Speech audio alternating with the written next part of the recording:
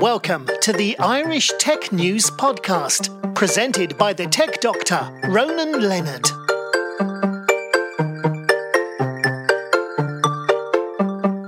I'm here again at MoneyConf. I'm here with Urs Bolt, ambassador of Pikcio. How's it going, Urs? Thank you, Ronan, for being here. Very well, started well. I already arrived Sunday. Yesterday there was a pre-conference. I'm here with the Swiss delegation of the Swiss Business Hub, which is called Switzerland Global Enterprise, similar to Enterprise Ireland, which is the export agency for Ireland. So we had very good talks at the MoneyConf, and then in the evening, obviously the night summit started. So as usual in Dublin, always very warm welcome, having a pint, having a chat there, meeting new people, and I'm happy to be here. Tell us a bit about your background and how you're ambassador of Pikcio. Yes, Pikcio is a company based in Lausanne, and we offer personal data management solutions. And one area which I know personally very well is banking, of course, financial services. So for onboarding today, as we all know, we have to hand in a lot of information, documents, etc.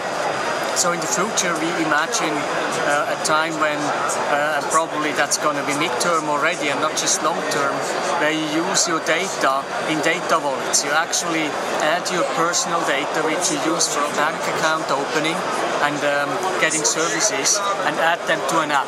And that app then will be used to permission your bank or service provider to use the data and verify them, or depending on the verification point, you might even only just reveal metadata to the service provider. For instance, if it's just normal business.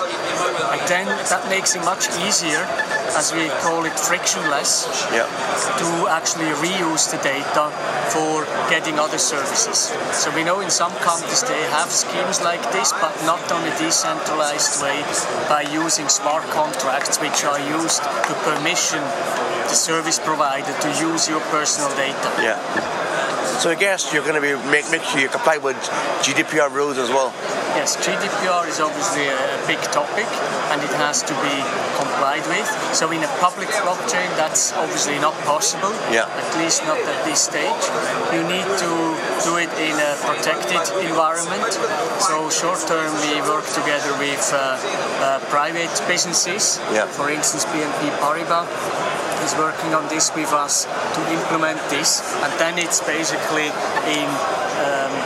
provided to the clients of BNP Paribas, and they don't need to do everything on the chain, so basically can also do some functions and features off chain. And what do you think of today of MoneyConf? Are you enjoying it so far?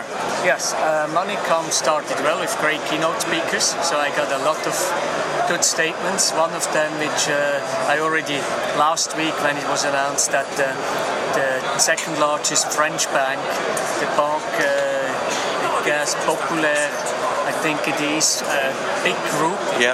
They use TransferWise now in the future for cross-border payments. And Christo Carman, the co-founder of TransferWise, said, that will give 3 times cheaper transaction costs in terms of exchange rate and fees to the clients of this large French bank. And obviously puts them in a very strong position against the competitors which still do it the old way. So it's a very important signal.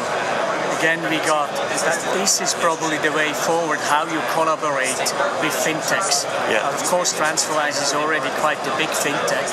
So we'll see how that will now continue with other deals coming out, hopefully also at MoneyConf. And also you're here with the Swiss delegation, and their aim is to try to promote Switzerland as a fintech hub. Switzerland is now, in the last few years, developed a very strong presence in fintech. Maybe most people outside Switzerland don't really notice that, because most of our fintech startups, regtech, wealth techs, they are more in a B2B position. So they offer actually their services to the banks, and our strongest knowledge is obviously in wealth management, whereas in retail banking you don't see that much. because it's not exported, but we have a very strong position. We also have now, together with the whole blockchain developments, the Crypto Valley Switzerland, and as we call it, either the Crypto Nation Switzerland, Blockchain Nation Switzerland, a very strong position to actually benefit from the next wave coming in the area of financial technology. And I guess because for years you've been known as a country that's done banking, so fintech was actually next logical step to go into because of that. You can transform yourselves. Absolutely, we need to, because all our regulation, also in terms of cross-border banking, obviously be aligned with what the other European countries have with transparency, etc. So we have to now bring that deep knowledge of banking and money management especially into technology and export this know-how via app technology and other software. And what about cryptocurrencies? Do you see anyone becoming a legal currency in Switzerland, or is that not going to happen?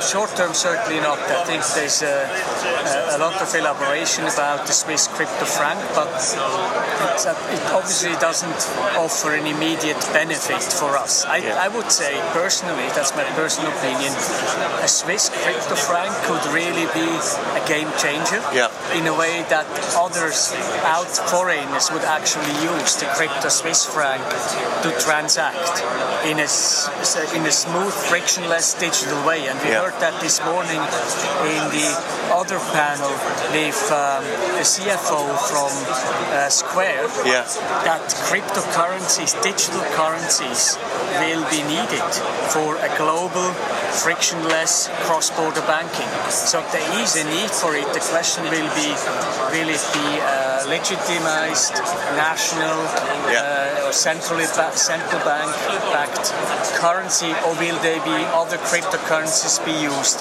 which will then again be converted into a fiat currency, whether it's digital or the traditional fiat way? Well, I know last year in Japan they legalized Bitcoin as currency, so you could buy that there. So I'm thinking if Switzerland were to do that with any currency, online currency, and bring in that would be a game changer as well because of your standing in banking.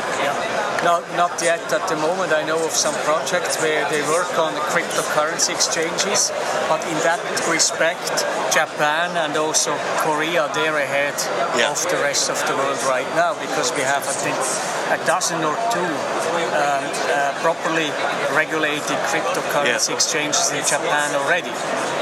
Yeah, I know that in Korea a lot of that's spent on gaming. So the idea is if you get your own ICO, your own currency for playing a certain game, it's easy to buy products for that game you're playing, whereas over in Europe that's not a big a deal.